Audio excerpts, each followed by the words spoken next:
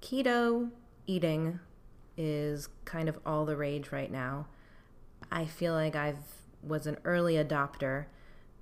6 or 7 years ago, I read on Reddit about something called keto chow because I am super lazy about eating. I don't like shopping for food. I don't like thinking about what I'm going to eat next. I don't like preparing food very much. And my favorite food is the food that just appears in front of me. And I thought, if only I could find some kind of decent meal replacement that I didn't mind eating, that would be helpful. Anyway, so I read about keto chow, how it was really delicious, and it was made with heavy cream, and that if you were going to use this as a meal replacement, you really needed to have a diet that was overall super, super high fat, low carb. So that's sort of how I started to get interested in learning about ketosis and this way of eating, and how this type of eating worked really well in conjunction with fasting. And I was sort of interested in that because my natural rhythm has always been to only eat once or maybe twice a day, and I had thought that that was not a good thing, that I should be eating small meals all the time. But the more I read about high-fat diets and ketosis, the more I realized it was okay if I only ate once a day, and that eating fat does not make you fat. When I first started to learn about this type of eating, I thought, well, if this is a way of eating that makes sense for humans, would it be so crazy to think that this might be a good way for dogs to eat too? And I looked around a little bit online for information on this and for products, and I really didn't find anything. But then the other day, in my inbox, I got an email, and the subject was, "Your dog wasn't built to eat carbs. Podcast guest submission." It was someone suggesting I speak to Daniel Shuloff, who started a company that sells super low carb, dry dog food. So I wanted to learn more.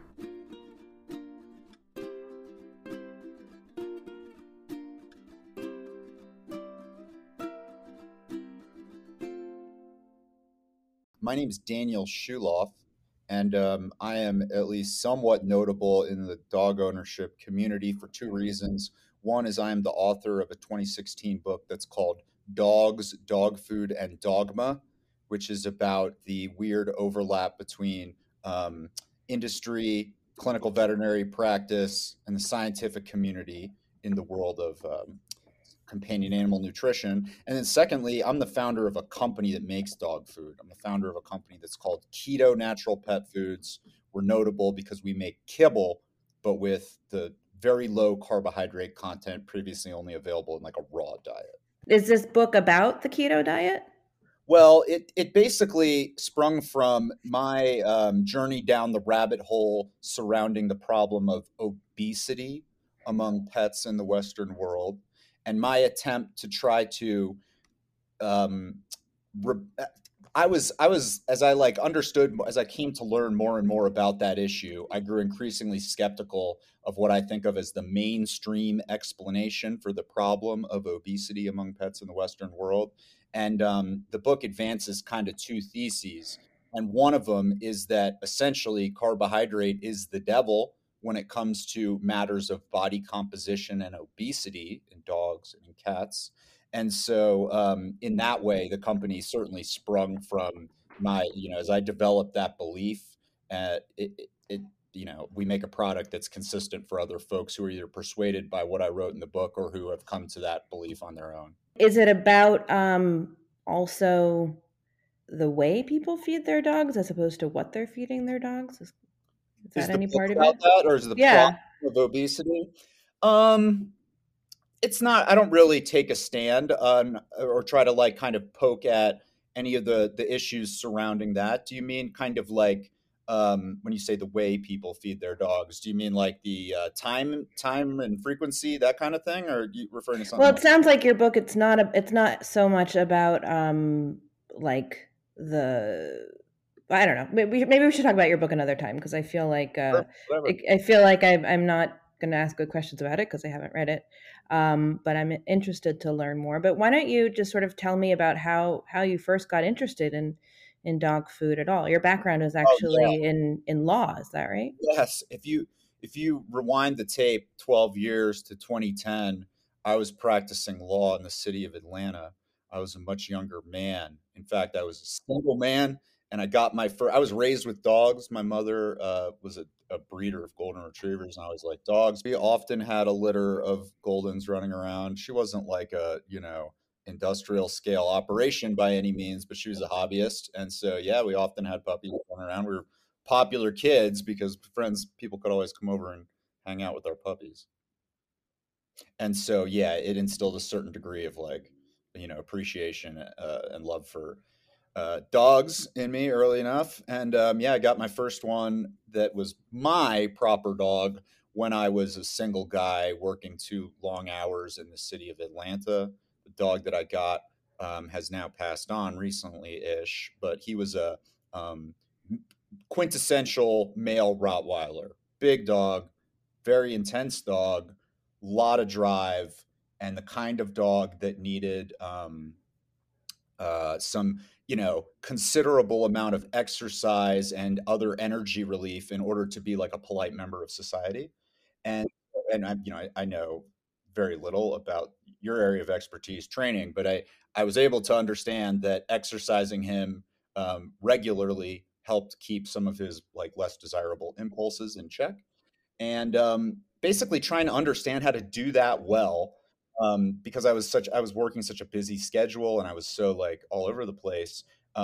Trying to learn how to do that more efficiently kind of like led me to try to look at the scientific records surrounding that issue. What's the most efficient way to and appropriate way to exercise a dog? And that's what led me to the issue of obesity, and like just kind of was struck over the head with facts about the prevalence and seriousness of the problem of obesity in dogs. The two facts that I often quote are: number one, more than half the dogs in the country right now are overweight or obese. So if you pick a dog at random, you're more likely to, you just pick the next dog you see, it's more likely than not that that dog is overweight. And number two, there's a body of evidence well established. Folks have done these studies where they follow animals over the course of their entire lifetime and they look at the impact of body composition on disease prevalence and overall life and health span. And essentially, what it comes out to show is that being moderately overweight, so not like colossally obese, but something that, many people probably wouldn't even recognize that the animal is overweight, is worse for that animal's lifespan than an entire lifetime of smoking is for a person. Reduce the dog's lifespan on average by more than, on a percentage basis, than a lifetime of smoking is likely to shorten a human being's lifetime. So Wow. deadly is smoking, but it's more than half the dogs in the country. That's really good news for smokers. That's ridiculous. Yeah, well, it was just basically like, yeah, so you learn that and you're like, oh my god, this is such a big problem, why is this happening? And the explanation that I came to understand is kind of the mainstream explanation is that pet owners are essentially loving our pets to death, is like the phrase you see a lot, that either we're too lazy to give them the exercise that they need, or we're too weak-willed and we can't stop ourselves from giving them fattening food products. I would also think it has something to do with the fact that we live in uh, so many dogs are living with people who have such excess. And while dogs are not literally, dogs in our home may not literally be living off of our garbage, that is traditionally what dogs have lived off of. And I don't know. I wonder if it has something to do with just excess waste. I mean, so much of dog food is just like made from waste of human food, but at a factory level. Yeah, Anyway. Yeah, Anyway, yeah, that's a fair point. I think it has macro. I guess it has like macro implications. I think about like, there's too much garbage almost for the dogs to be eating, and they're just eating it all up. And also like it's not as necessary to be like fit in order to for dogs to survive, right? Yeah, Like that is the case. Yeah, they can get by in the short run. There's very little need to, there's certainly no like need to scavenge or need to take down, wild prey or anything like that. right. So like evolution no longer Is is weeding out the, yeah. yeah. Well, same thing with people, right? Yeah, alas, it is. However, and evolution plays a big part in my book. It's like basically the story that I tell begins like when I was what I'm describing is how like my thoughts evolved over the course of time when I was begin considering like, oh wow, maybe there's a story here that hasn't been told, and maybe I'm the guy to tell this story. Because like those explanations that I kept seeing over and over again like didn't add up for me. It was just like that can't be. How could this is such a big deal and it's so common. Are we really just like screwing this up? That kind of seems like unlikely to me. And so, I basically spent 4 years trying to like see if that stuff held water within the like peer-reviewed scientific record. And so the way that I tell the story of those 4 years begins in Yellowstone National Park when I basically went up and lived with the biologists from the Yellowstone Wolf Project, which is, you may know, is like kind of the preeminent place for the study of wolves in their natural habitat in the United States right now.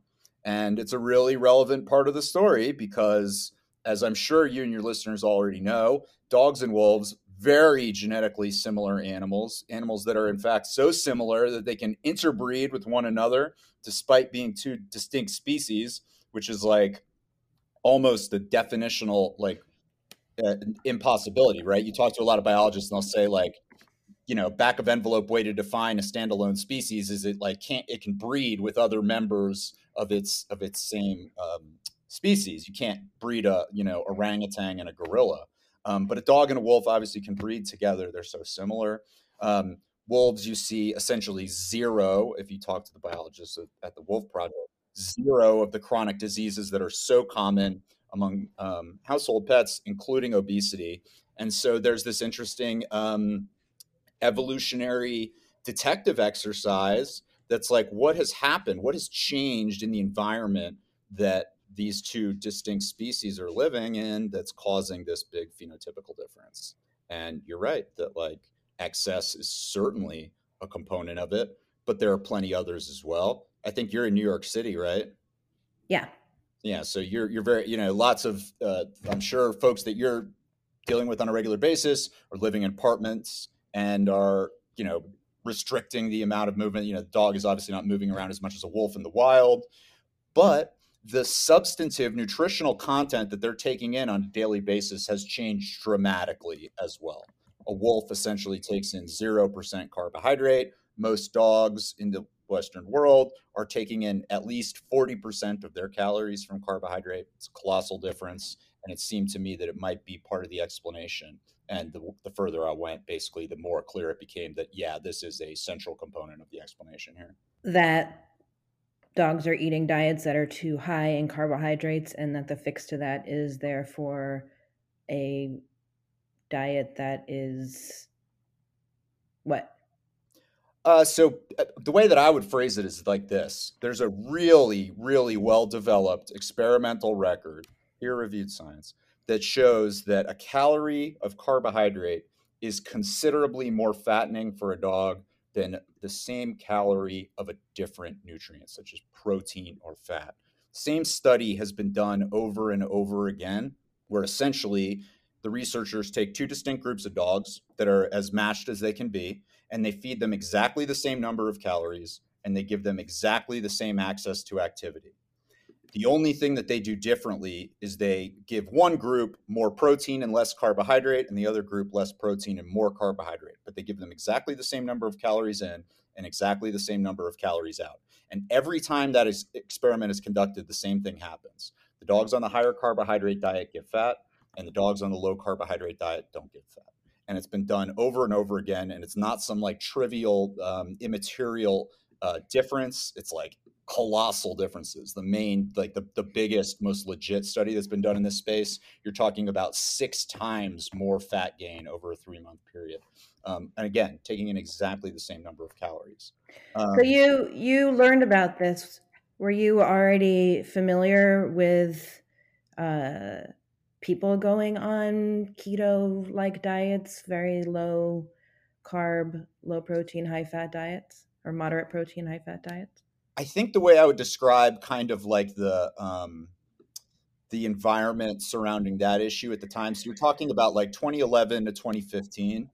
And Mm-hmm. at that time, some of what I think of today as like the leading kind of constitutional texts on this subject in the human world, human nutrition world, had been published. A guy you might be familiar with whose name is Gary Taubes. He's a science journalist who brought a really rigorous background into the domain of human nutrition and wrote these massive books about the science of basically why people get fat. He literally wrote a book called Why We Get Fat.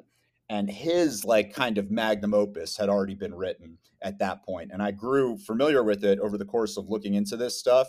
And I found it very persuasive. It was like before a time when like the expression keto was something in the like everyday parlance of like Joe Blow. You know what I mean? There weren't like Mm-hmm. consumer products that were being framed as like keto crackers or keto energy bars or whatever. Mm-hmm. Like the like intellectual ground like framework had been laid to some degree enough that it was persuasive to me. So that's kind of like where it stood at that point. Since then, obviously things have changed. Nowadays, I'm always like I'm shocked. There's basically one other dog food brand. I think there's something like 300 dog food companies in the United States. There's one other brand that's like leaning into being a low carb keto branded product. And it shocks me every morning that I wake up that more people aren't like knocking off this concept. So you went from sort of being curious about your own dog and how to keep your dog healthy to realizing that there's this obesity epidemic. And instead of going back to your life as a lawyer and feeding your dog uh, a keto type diet or Googling, how to feed your dog a keto type diet, you decided to start a dry dog food company. Is that I did I get started that right? I left the job to write the book, basically. Okay. Like the more I like went down the rabbit hole, it started off as just like personal notes. And then it became maybe there's something here that could be an ebook that would be useful for somebody else as well. And then like the further I went, I alluded before that there's like kind of two main theses in the book. One is the scientific one that's like carbs the devil.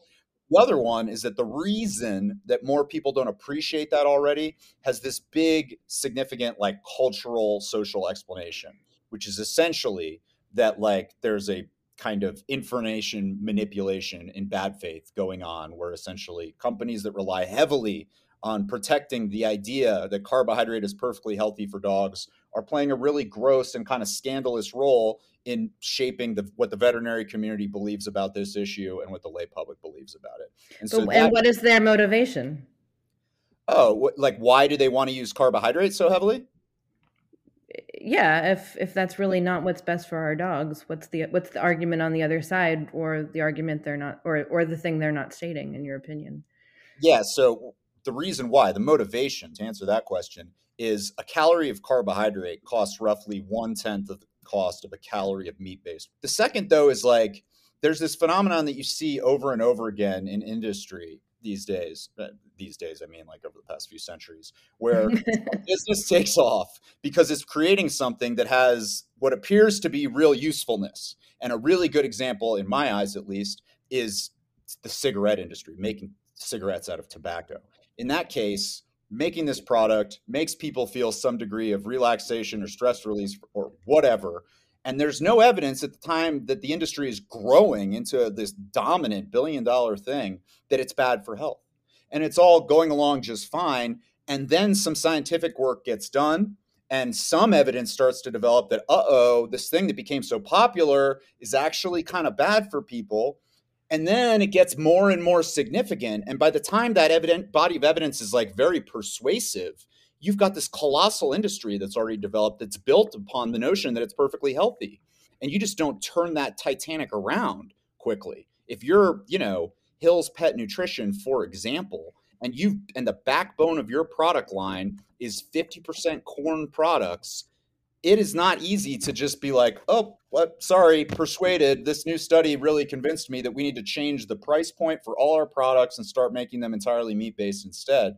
That's not how, in my experience, how business works. Right. Instead, you get pushback for literally decades before that, folks roll over and recognize the reality of the situation.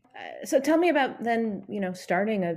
At the time I published the book in the fall of 2016, if you bought into the notion that I advocated for in the book, if you thought carbohydrate was bad for your dog and the animal should really take in protein and fat, you're kind of in a difficult spot because you could do one of two things, and neither of them was a particularly good option.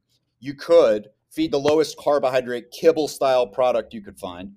And in that case, you're probably talking about something that's about 30% dietary digestible carbohydrate, which is relatively low compared to plenty of other products, but it's still kind of a lot. It's like, 9 times, 10 times as much as any wolf has ever taken in its life, maybe more than that. However, the other option is not great either. The other option is you're going to feed either a raw or subsequently what's developed, this subsector of the industry makes fresh diets. So it's not raw, but it's also not kibbleized. And those products, the way the kibble is made is sort of like baking meaty bread. Basically, you like mix a bunch of ingredients together and you heat them up, and they break down, and the term of art is gelatinize, and it holds all the dough together so that like once it gets hot enough, you've got a single cohesive nugget, like a biscuit or a bagel or whatever. And or it was long believed you needed starch, you needed dietary carbohydrate in order to do that. That basically, like, if you've ever tried to bake a loaf of bread without flour, the dough doesn't hold together. It just wants to fall apart. And so like kibble kind is long believed to like require that. But if you're making a raw product, you're selling a raw product, you don't need to do that. And so it's the case that plenty of raw products very low in carbohydrate content. So if you're a pet owner that believed the carbohydrate was bad, you could feed your dog one of those products. The issue with those, of course, is that calorie for calorie, they're hugely expensive as compared to kibble. Like kibble is so inexpensive that there's just like a non-starter quality to the price point for a lot of raw products for people. If you have a small dog, plenty of dogs, I imagine, in apartments in New York City, it's one thing, the difference between, 50 cents a day and 250 a day, because you're talking about literally 5 times as much. It's another, I have 2 St. Bernards. Okay. So it's like, for me, that delta is between like $15 a day and $60 a day. It's like a really big difference. And it's just like a complete non-starter. None of those are great options for some people. And so I thought, if we could make a kibble product, but solve this issue of doing it without dietary carbohydrate, there'd be people that would be interested in that. So yeah, we spent about a year trying to put that kind of thing together as something that, as a matter of like, I'm doing the air quotes in my hands, food engineering had never really been done before. People kind of just assumed that you needed to use starch in order to get it to hold together. We found ways to make it happen using animal products. There are basically certain tissues in the animal's body that have a binding quality. And we work with formulators, nutritionists, really great like manufacturing partner. And it took about a year, and we were able to put something together that's less than 5% dietary carbohydrate. I'm not that knowledgeable about nutrition. It's just not something I've ever been that particularly interested in. However, 5 or 6 years ago or so, kind of early on, before as keto seemed like a thing, I kind of got into like it feels like embarrassing to admit, but like keto shakes, like Okay. because I'm like so lazy about food. I was like, oh, I can just drink this thing and it's made with heavy cream, and it's like I've since like I think improved my approach, but I found it made a lot of sense to me when I started learning about what a keto diet is and how it works, and maybe you can give a sort of little summary of that. And Sure, also, sure. I'm assuming from what I understand about keto, you can't sort of give a little bit of your food then and some other kind of food, because ketosis, the dog's body is either in ketosis or not. I'm assuming similarly as with the human, and that means that they need to be having under a certain amount of carbohydrates. Yeah, so let me kind of run with this for a little bit. So keto diet refers to the this substrate that's produced in the body, whether a dog or a human being, called ketone bodies. And basically, these things, ketone bodies, are a source of metabolic fuel. And your body or your dog's body will produce more or less of them depending on a variety of conditions and circumstances. One of them, as you noted, is the amount of dietary carbohydrate that's being consumed. And so, very roughly speaking, the more carbohydrate that you eat, the less ketone or your dog, the less ketone bodies will be produced. Okay. Mm-hmm. There are other factors as well. The amount of fat versus protein is relevant. The amount of overall calories taken in is relevant. The amount and type of activity is relevant. But really, the most impactful thing is, like, if you can eliminate or drastically reduce the amount of carbohydrate intake, your body, your dog's body, produce more ketone bodies. Now, we chose the keto prefix for our food, not because it's like we say this all over the website. It's like, if you are trying to put your dog into a maximally ketogenic state, if your belief is that what's good about the keto diet is being in ketosis. Ketosis is the state of producing a lot of ketones. And so if you believe that what you want to do is make yourself as maximally, or your dog, maximally ketotic as possible, you want to go beyond. Number one, of course, you want to eliminate carbohydrate as much as possible, but there's more you can do too. And it's been shown to work in dogs as well. If you want to make your dog produce more ketones, you can just give it some of this one kind of fat, medium chain triglycerides. They'll make more ketones. The reason we use the keto prefix is kind of twofold. One is AAFCO is this organization, a lot of your listeners know, Association of American Feed Control Officials. And basically, they're the folks that set the rules that matter for how you label dog food in the United States. Mm-hmm. And one of the rules that's absolutely absurd, but that AAFCO came out with something like 6 years ago, is if you make dog food in the United States, you are affirmatively prohibited from using the expression low carbohydrate. In addition, you're not allowed to disclose the total carbohydrate content in what's called the guaranteed analysis panel, the panel that's got the numbers on the bag, the equivalent of like a nutrition facts. There are, this number of calories per cup. There's this much protein. You are not at present allowed to give a total carbohydrate content. And wasn't very long ago that you couldn't reference any kind of carbohydrate at all in there. And it's still the case that nobody is required to disclose the amount of any kind of carbohydrate in their product. So if you are, like I was, trying to make a product whose main feature, the selling point, was that it was low in carbohydrate content, you had this, it was a puzzle for how to communicate that to the consumer. I couldn't say low carb. I couldn't identify the amount of total carbohydrate in the product. And so this was, like I said. Why do they have these weird rules? Well, you tell me. Why do you think they do? They want to support big corn. I don't know. Well, not big corn, but they want basically there are three very large pet food companies that play an inordinate role in influencing kind of how the scientific community and the regulatory community deals with pet food products. And all three of those companies have a very, very vested interest in hiding the ball about how much carbohydrate is really in there. And so the rules have evolved. This is the story I tell in my book. The rules have evolved to essentially make that very easy for them to hide that. I should note the rules finally are changing. They've kind of come out of the relevant AAFCO committee already. There's going to be a really meaningful, really long overdue, but really good evolution in how you're going to disclose, how pet food companies are going to be required to disclose the nutritional content. And it's going to start looking a lot more like the, I've got my La Croix sitting next to me, and it has the FDA's nutrition facts panel on it that includes, it's got all the summary of the human nutrition info. It's going to look a lot more like that. It's going to include a total carbohydrate requirement. But circa 2016, when I'm trying to make low carb kibble, it wasn't part of it.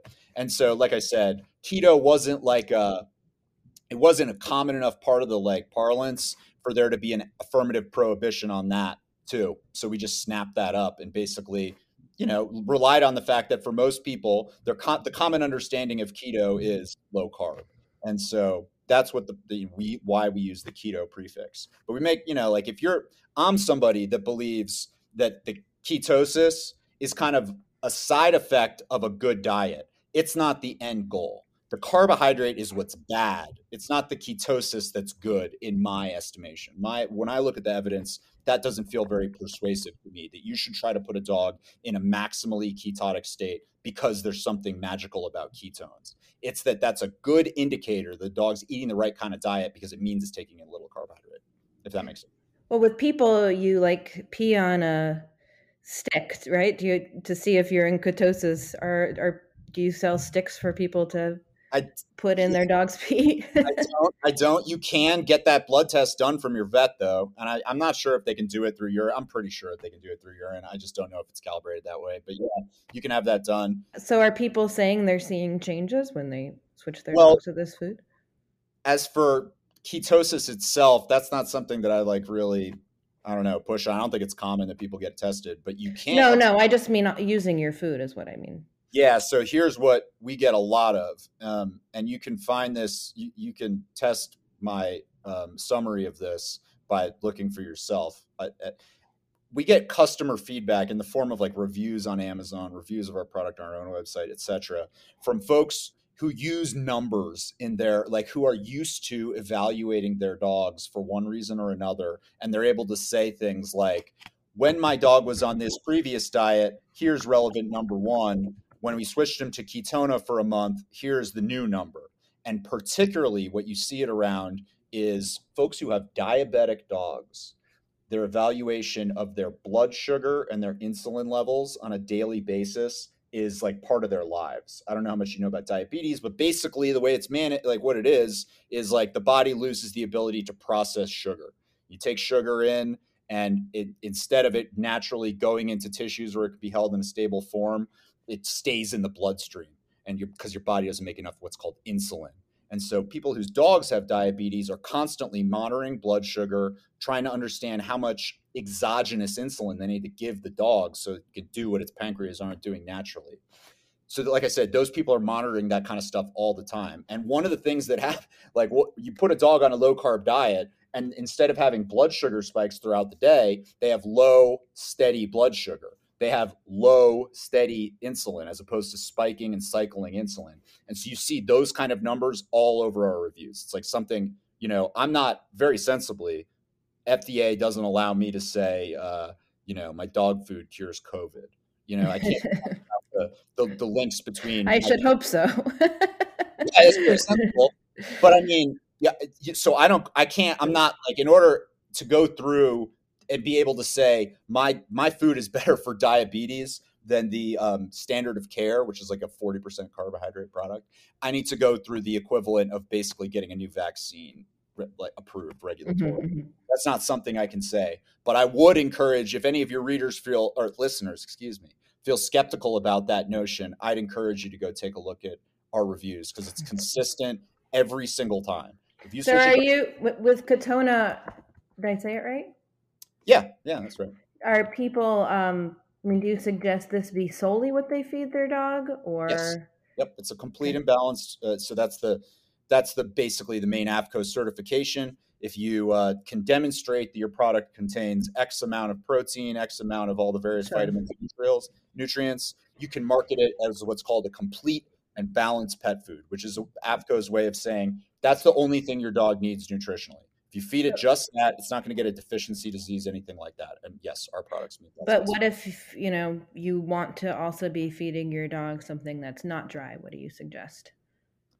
Depends what you're trying to do, I guess. There are plenty of,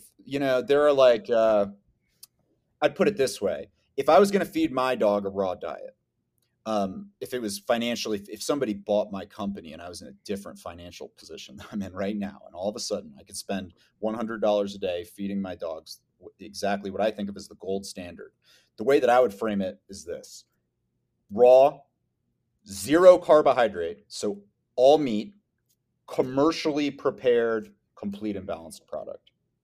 Those are the things that I think, like, there are, unfortunately, for a long time, people could see, like, raw pet foods have been around for a minute, right? Like, they're not just brand new, they've been around for decades.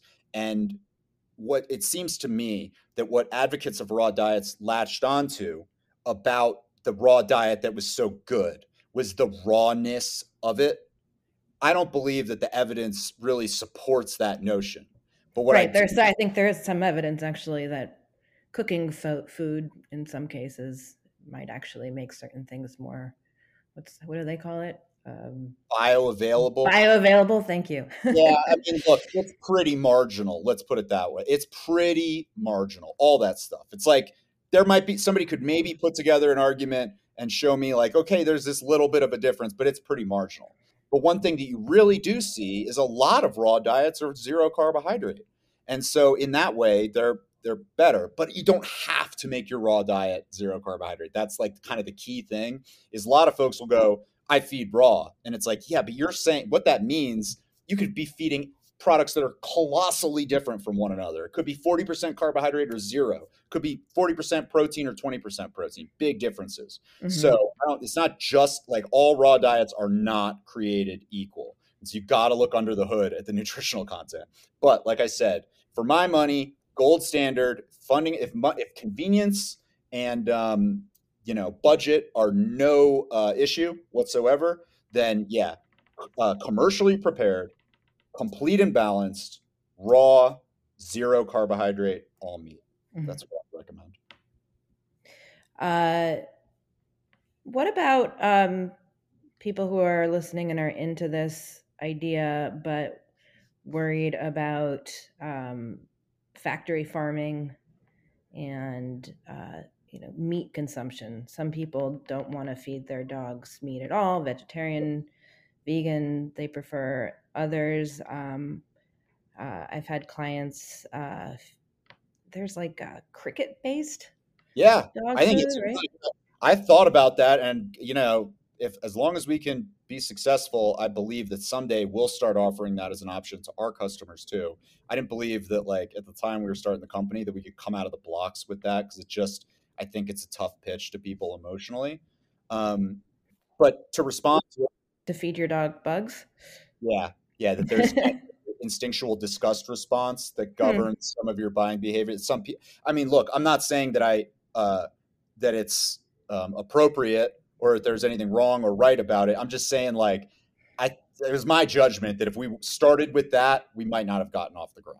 Mm-hmm, and so that's what, but if I agree with you that might be, because I to answer your question, like, for folks that are concerned about issues like factory farming and sustainability and how the pet food industry fits within that, that's a pickle for sure. Because I will tell you right now that look, nobody's researched the pet food industry more than I have. There are not kibble companies that are producing family farm produced meat products. Everything is taking place at an industrial scale, and it's not the case that it's sustainable, period. Mm-hmm. There are differences in marketability. There are some brands that make it appear that it's like our stuff feels very wholesome. I think those folks are There's a picture of a farmer on the bag. That doesn't mean anything. Yeah, that type of thing.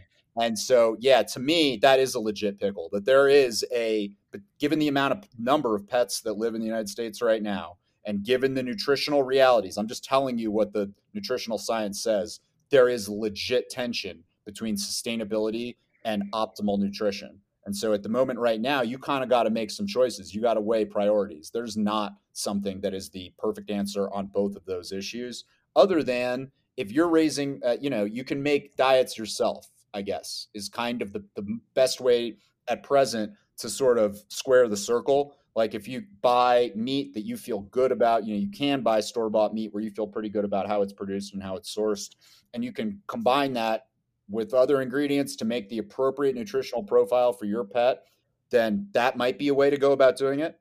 It's a challenging process because it's like it's not just as simple as giving your dog a chicken breast every day. There's like, you will give your animal deficiency diseases if it doesn't take in certain micronutrients in the right quantities.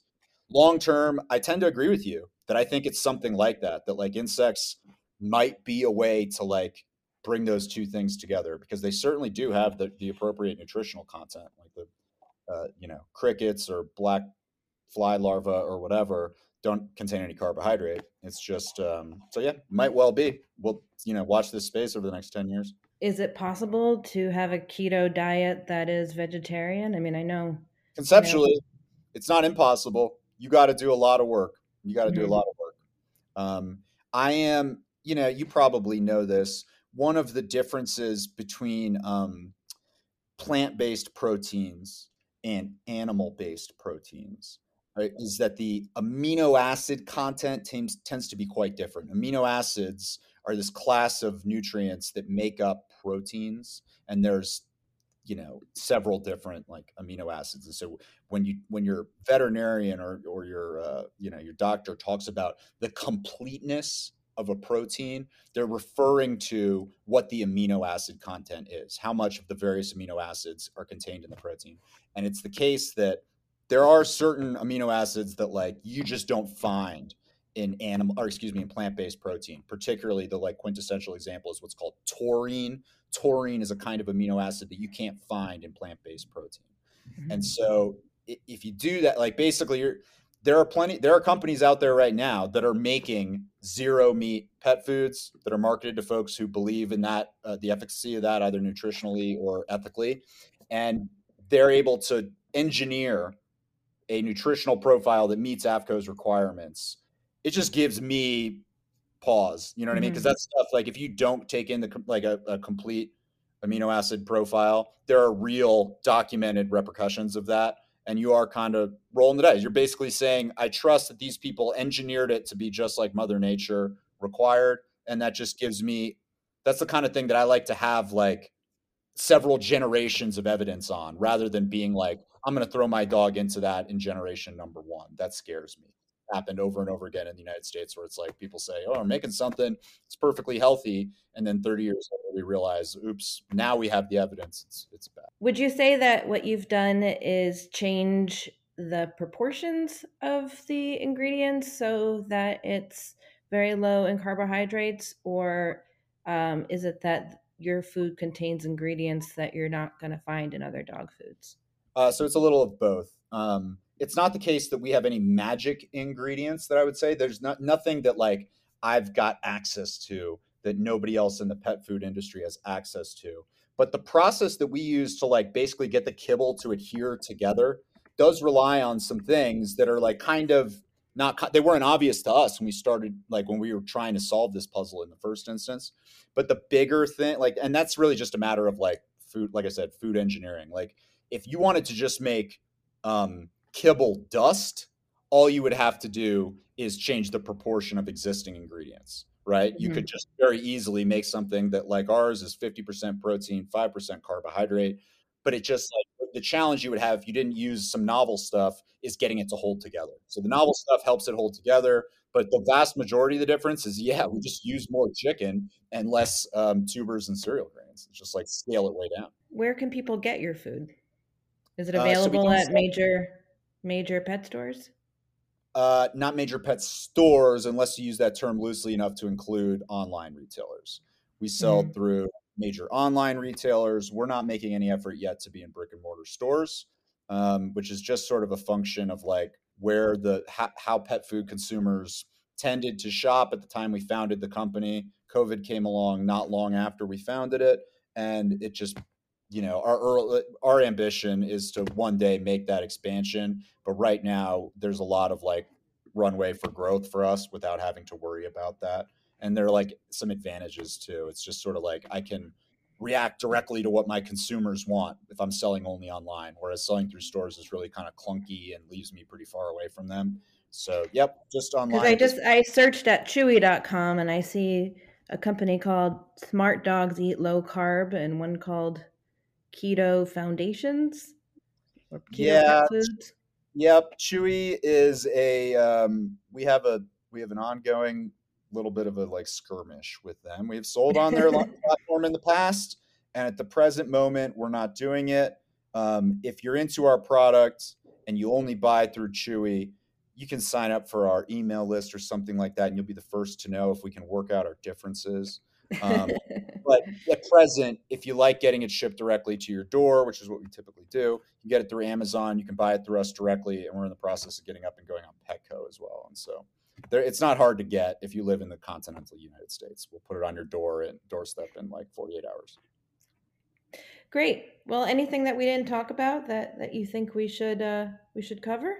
I mean, look, we could talk about the content of the book till the cows come home. We could talk about the issue of DCM, which is something I've done a great deal of work on. I don't know if that means anything to you. There's a FDA kerfuffle surrounding the issue of whether grain-free pet foods produce the rare cardiac disease, dilated cardiomyopathy, DCM. And sometimes when I do these kinds of interviews, folks want to talk about that a lot. It's a big subject. I'd encourage, we probably would need to do a whole episode. So then the context of what we've been talking about, you've done it.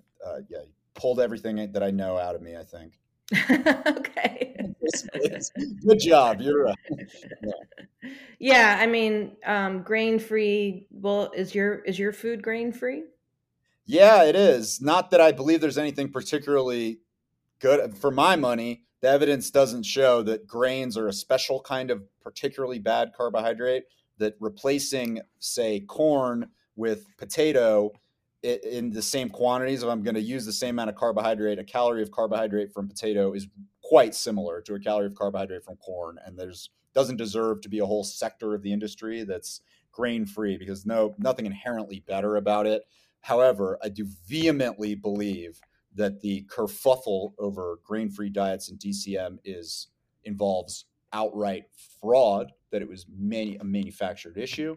And so, yeah, like I said, we by happenstance are caught up in it because we don't use grain in the product, but it's not like a selling point of the product. You can get Keto Natural dog food at ketonaturalpetfoods.com, and you can use the code podcast20 for 20% off your order. As always, if you like this podcast, make sure to subscribe on iTunes, leave a review, give us a 5-star rating, tell your friends, and support us by booking a training session at schoolforthedogs.com or shopping at storeforthedogs.com.